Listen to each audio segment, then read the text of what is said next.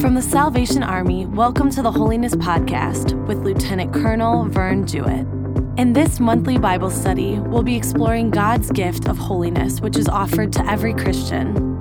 To download this month's study guide, visit us at salvationarmysoundcast.org/holiness. Hi, this is Vern Jewett, and we welcome you to the Holiness Podcast.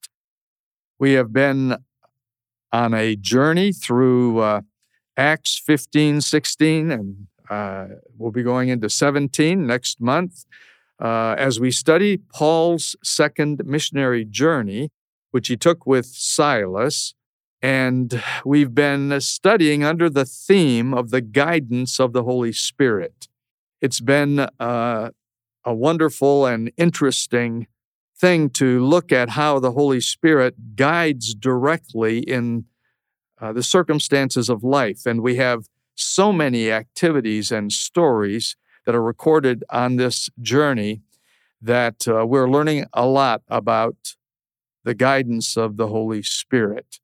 As I mentioned at the end of last month's podcast, I want to slip back and do a study this month on the Council of Jerusalem, which is recorded in Acts chapter 15, and which is the immediate catalyst for the second missionary journey. The council, we will see, is called because there is a dispute and an issue that is so severely important that they need to gather people together and make some decisions. And the result of those decisions leads Paul and eventually Silas. It's supposed to be Barnabas, but we saw how they had a disagreement. And when things worked out, Paul and Silas went on the second missionary journey. So our agenda for this study will be first to look at the issues and events of the council. We're going to look carefully at what exactly happened up through the first 20 or so verses in the 15th chapter. We're going to see that the theme of the dispute and the issue at hand is really about saving grace. And then we'll review how the Holy Spirit guided through this momentous and historic church gathering. And we'll be looking particularly at the leaders and how the Holy Spirit guided them through the process.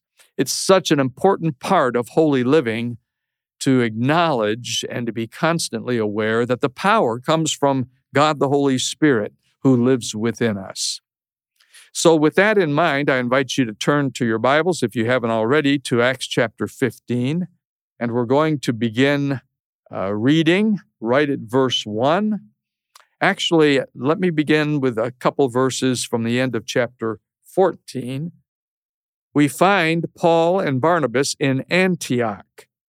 And reading the last two verses of chapter 14, verse 27 and 28, on arriving there in Antioch, they gathered the church together and reported all that God had done through them and how he had opened the door of faith to the Gentiles.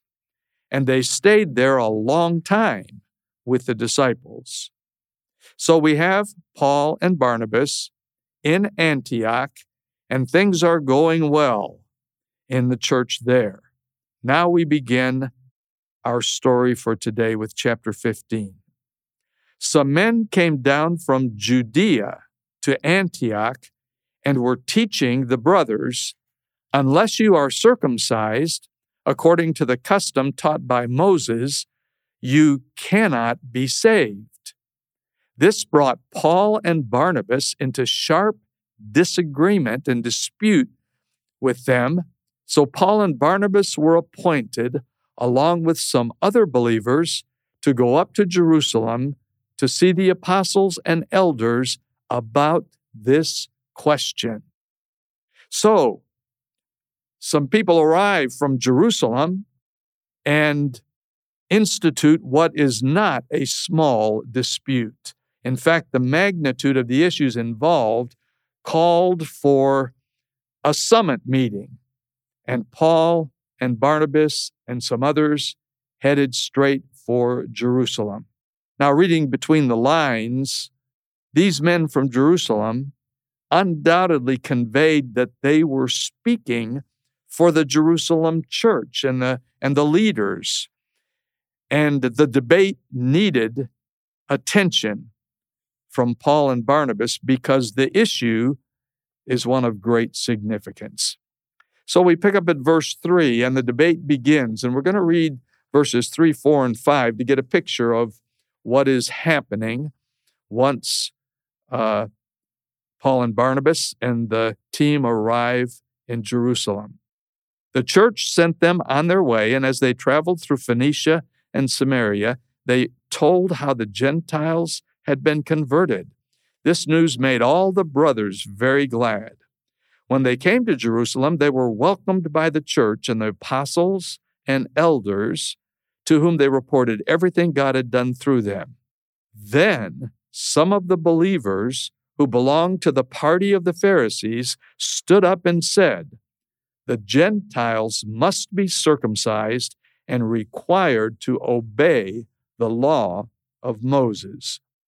So this is a situation and a happening in the early church that we have dealt with before. We often call these men Judaizers because, as you can hear, they insist on circumcision and obeying the law of Moses for any new Christians, and in this case, particularly for Gentile Christians. Now, I want you to notice in verse 6, the apostles and elders met to consider this question. And when the council comes to orders, we really have three groups of people here. We have the apostles and the elders who have been mentioned twice, the apostles being the original 12, the elders being the leaders of the Jerusalem church, which is the home church, if you would, of Christianity. And we also have the missionaries in Paul and Barnabas. Three people are going to speak as we read what happens in the next few verses in the council. And the three speakers can be identified as Peter, the chief apostle, James, the chief elder, the leader of the Jerusalem church, and Paul, the chief missionary. And so as we read, we're going to hear what Peter has to say, in particular, his theology and his conclusion. So beginning again with verse 6, the apostles and elders met to consider this question. After much discussion, Peter got up and addressed them. "Brothers, you know that some time ago God made a choice among you that the Gentiles might hear from my lips the message of the gospel and believe. God, who knows the heart, showed that he accepted them by giving the Holy Spirit to them, just as he did to us. He made no distinction between us and them, for he purified their hearts by faith. Now then, why do you try to test God by putting on the necks of the disciples a yoke that neither we nor our fathers have been able to bear? No, we believe it is through the grace of our Lord Jesus that we are saved, just as they are." So, Peter immediately refers to his experience with Cornelius. Now, that was recorded back in chapter 10 of Acts, and probably it is now 10 years since Peter had that experience. It's interesting. We've talked about the experience with Cornelius, but God was preparing Peter with that experience not to minister to the Gentiles, because after he had that experience, he came back to Jerusalem, and he's been an apostle actually to the Jews in Jerusalem ever since. I believe it's clear that God was preparing Peter for this moment. And what is his theological pronouncement? it was that God settled all this and made no distinction between us and them. Well, the issue is clear. The issue is stated in verse 1 when it was raised back in Antioch by the men from Judea. Unless you are circumcised according to the custom taught by Moses, you cannot be saved.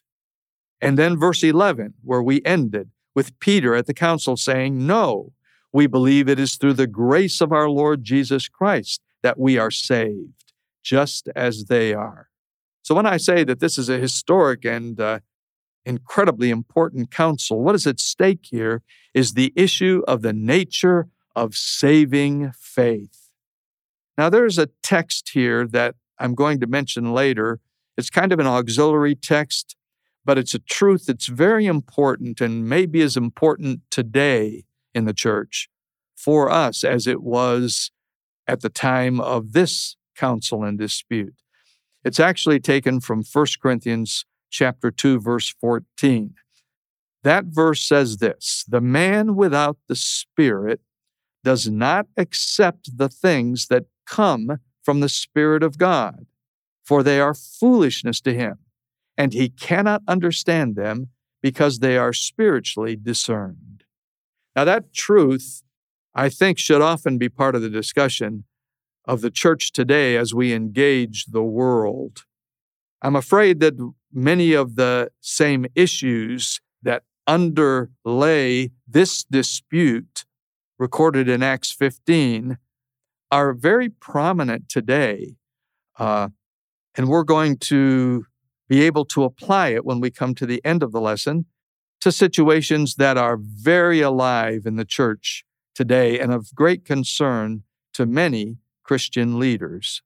But the situation here is that circumcision is a requirement, should be, for Gentiles to become Christians. Now, why is that a challenge to grace?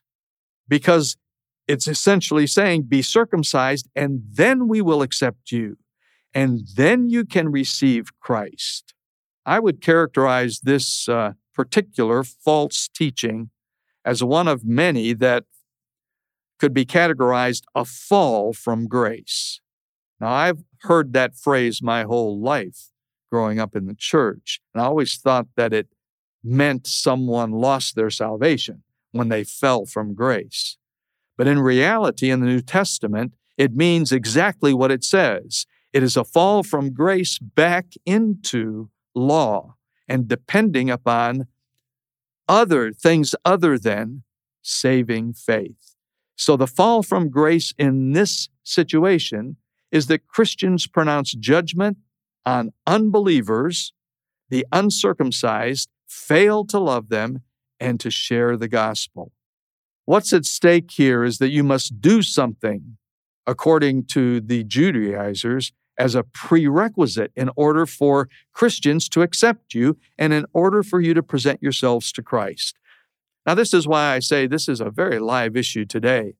I've been in ministry a long time, and I've observed literally dozens of times situations where it seems we expect people to clean themselves up before they can become a Christian. That's exactly what is taking place in this particular story. Let me give you a situation that I encountered a few years ago that is comparable to that. I was teaching in East Africa, and one of the great issues in the church in East Africa is monogamy. Polygamy is rampant and has been part of the African culture for centuries. And as people have come to accept Christ and become Christians and become part of the church, they encounter the teaching in the Bible that you only have one wife and that there's only a marriage is between one husband and one wife. And all of a sudden you have a challenge to the cultural situation and the lifestyle in which they have come and received Christ. Well, to put it simply, this was when I asked the delegates of the seminar that I was teaching, who were all Salvation Army ministers, what issues were of concern to them. They were wrestling in their country with what to do with someone who had several wives and then accepted Christ. Should they require them to divorce all but one wife and then say, we can accept you now because you can receive Christ now that you only have one wife? Well, the attendant circumstance that was so tragic is that a man who had several wives, if he put any of them away, that was the equivalent of a death sentence. Their ability to live is taken from them. They would be cast out, and eventually they would die of the inability to be cared for because they lost their husband and the support that came with their family. So you can see this was a particular issue that is fraught with death or life implications. Well, the challenge to grace you see there is that you have to do this before you can receive Christ. And the fall from grace is that Christians are pronouncing judgment on unbelievers, polygamists, and failing to love them and share the gospel. Well, the end result of their situation and decision by the church was that someone did not have to put away all their wives and sentence them literally to death by doing that. And they could become believers. I think the compromise that came in the church, and it still is a live issue in parts of Africa, was that they could not take leadership in the church if they had more than one wife. But you see, the situation is the same. The fall from grace is the same, that we require something before we allow someone or believe that someone is ready to receive Christ. I don't know about you, but down through the years, I've heard the gospel presented with caveats such as, if you want to be saved, you got to stop smoking, or you must be baptized by immersion, or you must give up your racial biases, or, like in Jerusalem in this case, you must be circumcised. When that approach is used, the gospel does not move out in the way God intended it to. So Peter, when he challenges this requirement and decision in verse 10 says, "Now therefore, why do you test God by putting a yoke on the neck of the disciples, which neither our fathers nor we were able to bear?" You see, Peter's conclusion is that the Gentiles don't need to obey the Mosaic law to be saved. His reference to putting a yoke on the neck of the disciples would have been understood by everyone present there as a reference to Jewish law. F.F. Bruce tells us in those days a Gentile who was converting to become a Jewish proselyte by undertaking to keep the law of Moses was said to take up the yoke of the kingdom of heaven. So Peter goes right to the heart of the matter. If the yoke of the gospel as presented to them is too heavy to bear, Gentiles will not be saved. Now, friends, this is not to say that the law is bad. Jewish converts, if they were Jews, would be expected to continue to obey the law of Moses to the best of their ability. And even Gentile converts would find much good in the law of Moses that would contribute to their own growth and sanctification. But the law was not to be part and parcel of the presentation of the gospel of salvation. If Peter, the most influential leader of that day, had not been correct in his theology, the expansion of the Christian movement could have halted then and there. And Peter solidifies his point by telling them what they already knew, namely that Jews couldn't be saved by the law either, because virtually all of them found it impossible to keep. The yoke of the law was something that neither our fathers nor we were able to bear. Let's look at verse 12 and what happens next. The whole assembly became silent, as they listened to Barnabas and Paul telling about the miraculous signs and wonders God had done among the Gentiles through them. So after Peter was finished speaking, now it is time for Paul and Barnabas to speak. That's a very interesting thing. Peter drops from the scene at this point and is never mentioned again in the book of Acts. But here he plays a very prominent role. But now Paul and Barnabas speak, and they tell of the wonders, the miraculous signs that God had done among the Gentiles. And when they finished, as we read on in verse 13, James spoke up. Brothers, listen to me. Simon, or Peter, has described to us how God at first showed his concern by taking from the Gentiles a people for himself. The words of the prophets are in agreement with this, as it is written. And now we hear this Old Testament quotation. After this I will return and rebuild David's fallen tent.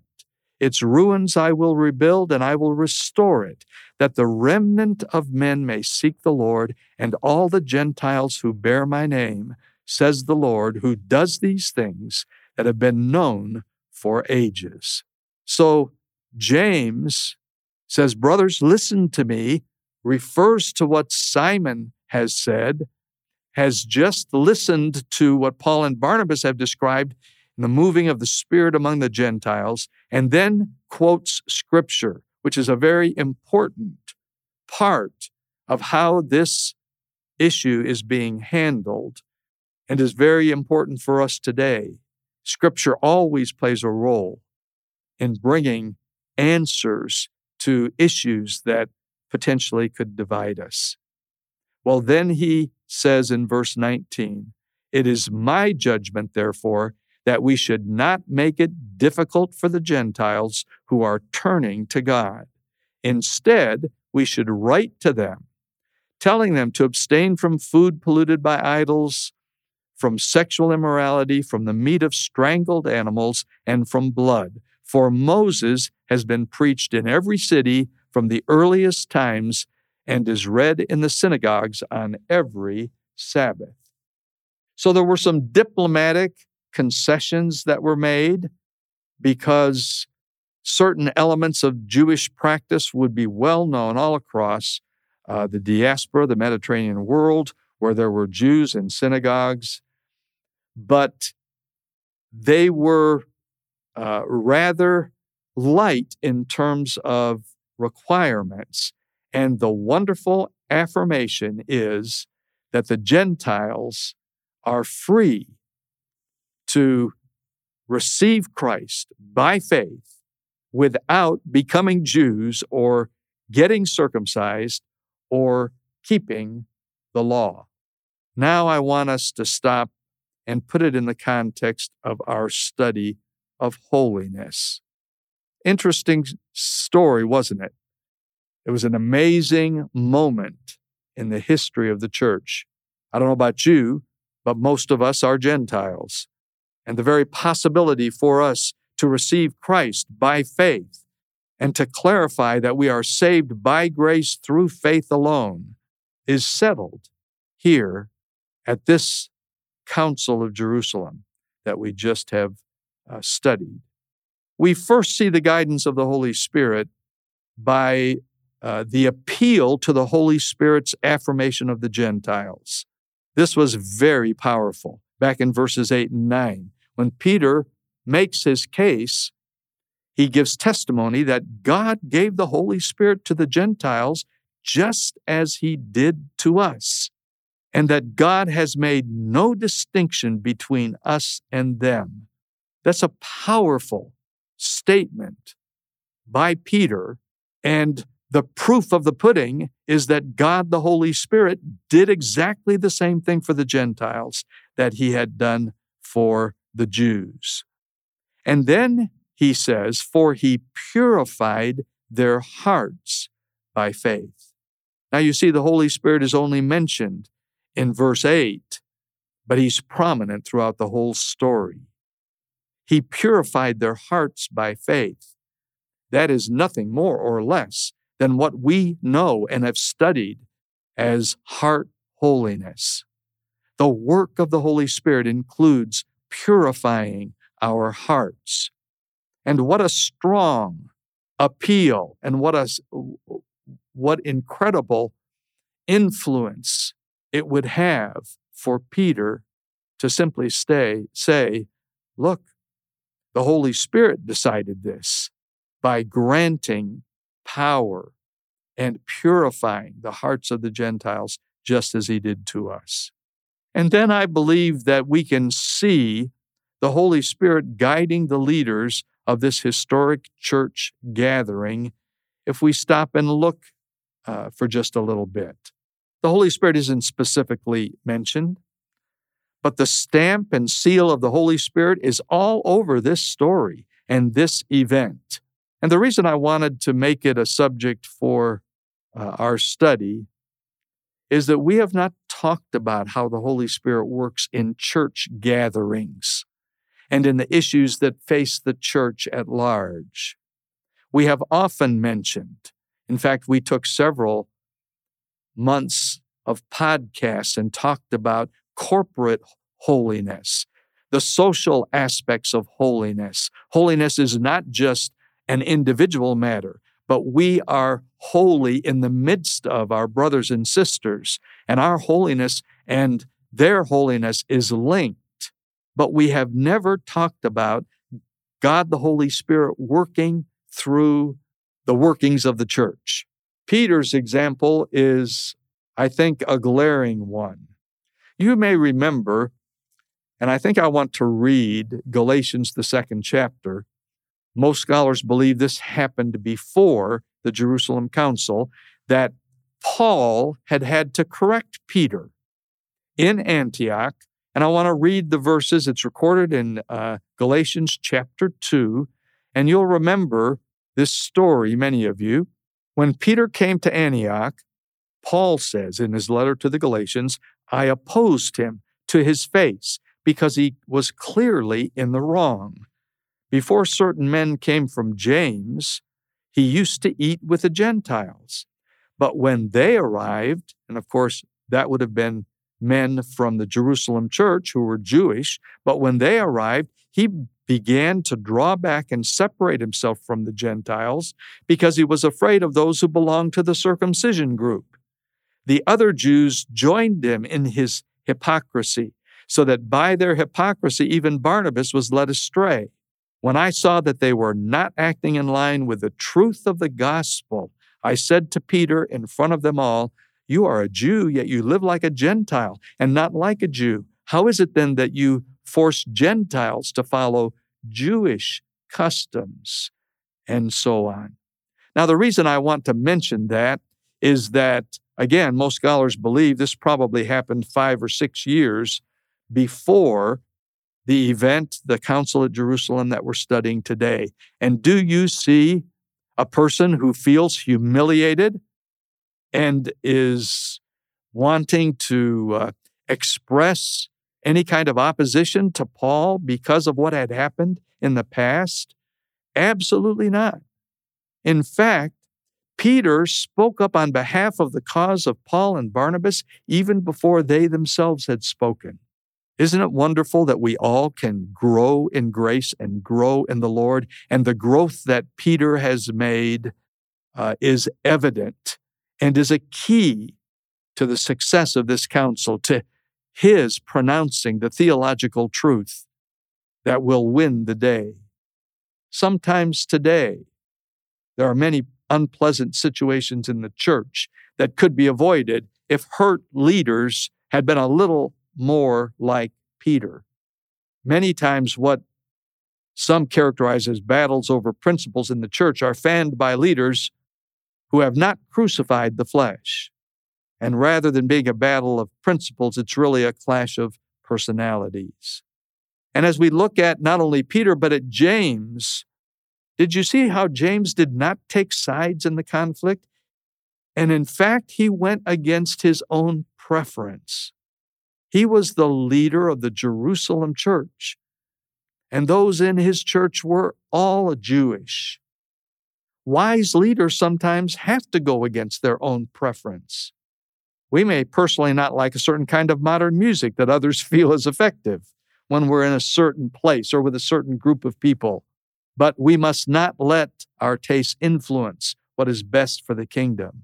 James' decision, furthermore, was based on Scripture and the wisdom that he showed, the openness of Peter and James to make sure, as it says later in the story, that they were of one accord and one mind, is evidence of the presence and power of God's Holy Spirit. In many contemporary conflict situations, I'm afraid it happens so much in the church in the United States today. Christians associate only with people who are on their side, and cliques form in the church, and they view each other as competitors. Acts 15 records an event when party spirit was defeated and theology won the day, and at the heart of it was godly leadership. When I insist to you that the Holy Spirit's stamp and seal is all over this story, I believe it's because you can look at those leaders and see the fruit of the Spirit. I don't think it's possible for us to overemphasize the importance of the teaching of the fruit of the Spirit. That is how we recognize Christ in one another. You can see love, joy, peace, patience. Especially you can see kindness, goodness, faithfulness, gentleness, and self-control in Peter and James and Paul in this story. In closing, the guidance of the Holy Spirit takes place not only with individual believers, but also in the church. We've done several Bible studies together, as I said, on the corporate part of holiness. But now we see that God, the Holy Spirit, works through the leaders and the conferences and the deliberations of our churches. And I believe as we come to a close of our study today, it is incumbent upon us to pray for our church leaders. I was so encouraged yesterday. The worship service that I attended had a message that was highlighted over and over again by the listing of the fruits of the Spirit. We need to pray for our church leaders and pastors and denominational leaders. They carry heavy burdens in today's world. There are huge issues threatening to divide and are dividing the church today.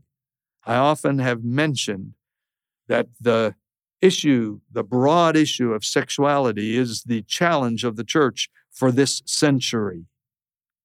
And there are denominations who are splitting and dividing over that issue. Beyond that, most church denominations in the United States are experiencing drastic reductions in membership and in attendance. We know the pandemic had its effect, but it's far more than that, friends. I would like to invite you to join me in a prayer. I'm going to use at the end of the prayer a beautiful chorus out of the Salvation Army's hymnal that we sing. It fits our Bible study today beautifully, and it addresses our need for the guidance of the Holy Spirit.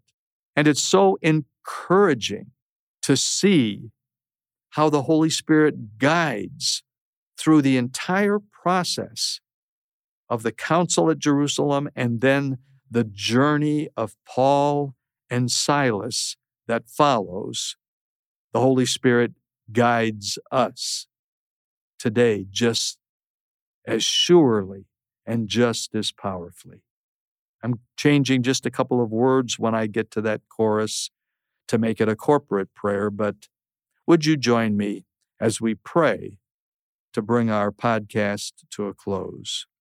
Heavenly Father, I lift to you today leaders in the church all over the world, and especially those here in the United States, and especially those with whom we serve. We know the burdens that they carry, and we know that they need your guidance day by day. And we pray that we will not be guilty in any way of sacrificing the reality of saving grace by imposing extraneous things upon people or expectations upon people instead of offering the gospel to them. Lord, help the church to remain pure in its sharing of the good news, that anyone can be saved by grace through faith in the Lord Jesus Christ. Help us to remember that the power to address those things in our lives which are not what God would have us be and do can only be addressed when the Holy Spirit has come into our life. As that 1 Corinthians passage told us, those who don't have the Spirit cannot receive the things of the Spirit. So help us to be faithful, and Lord, protect, guide, and direct our leaders. And I pray with these words, Holy Spirit, come, O come. Let thy work in us be done. All that hinders shall be thrown aside. Make us fit to be thy dwelling. Amen. Well, we will move to chapter 17 next week, continue with Paul and Silas on the journey, and I hope it has been helpful for you to look at how this journey came about and what an important and dynamic and critical event it was to settle that matter of saving faith. May God bless you, and we will see you next time. This is Vern Jewett signing off.